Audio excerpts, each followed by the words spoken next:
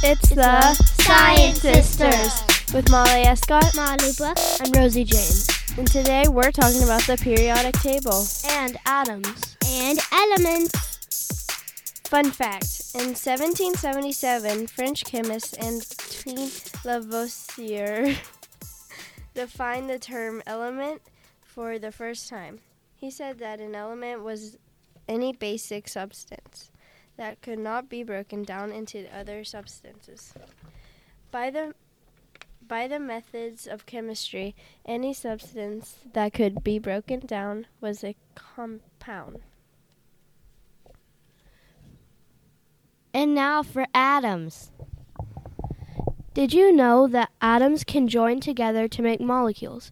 For example, 2 hydrogen atoms and 1 oxygen atom combine to make a water molecule. Now we're talking about the periodic table. The periodic table is a series of elements made by Mendeleev.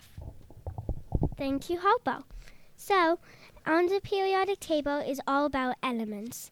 And two fun facts. The only letter not in the periodic table is J, and 94 elements occur in nature. On the periodic table, each element has an atomic number and a symbol, which you say capital. If it's magnesium, you say capital M, lowercase g.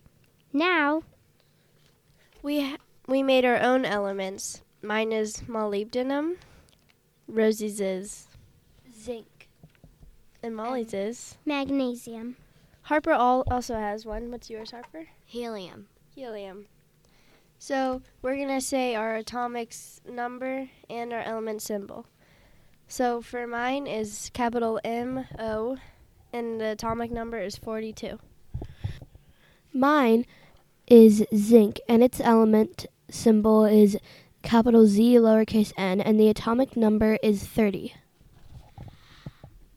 My element is helium, and its symbol is capital H, lowercase e, and its atomic number is 2. My element is magnesium. The element symbol is capital M, lowercase g, and the atomic number is 12. All these elements help us in our everyday life. Now we're going to say some fun facts about our elements. Molybdenum is used in alloys and different metals like stainless steel. It also makes metal stronger, and especially in high temperatures. Helium is in the sun.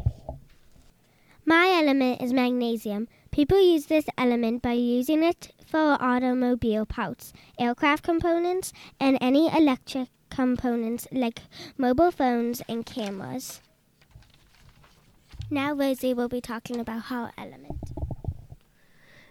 Zinc is used in lots of things, like batteries, fluorescent lights, and paints. There are many more of these, and these are just a few.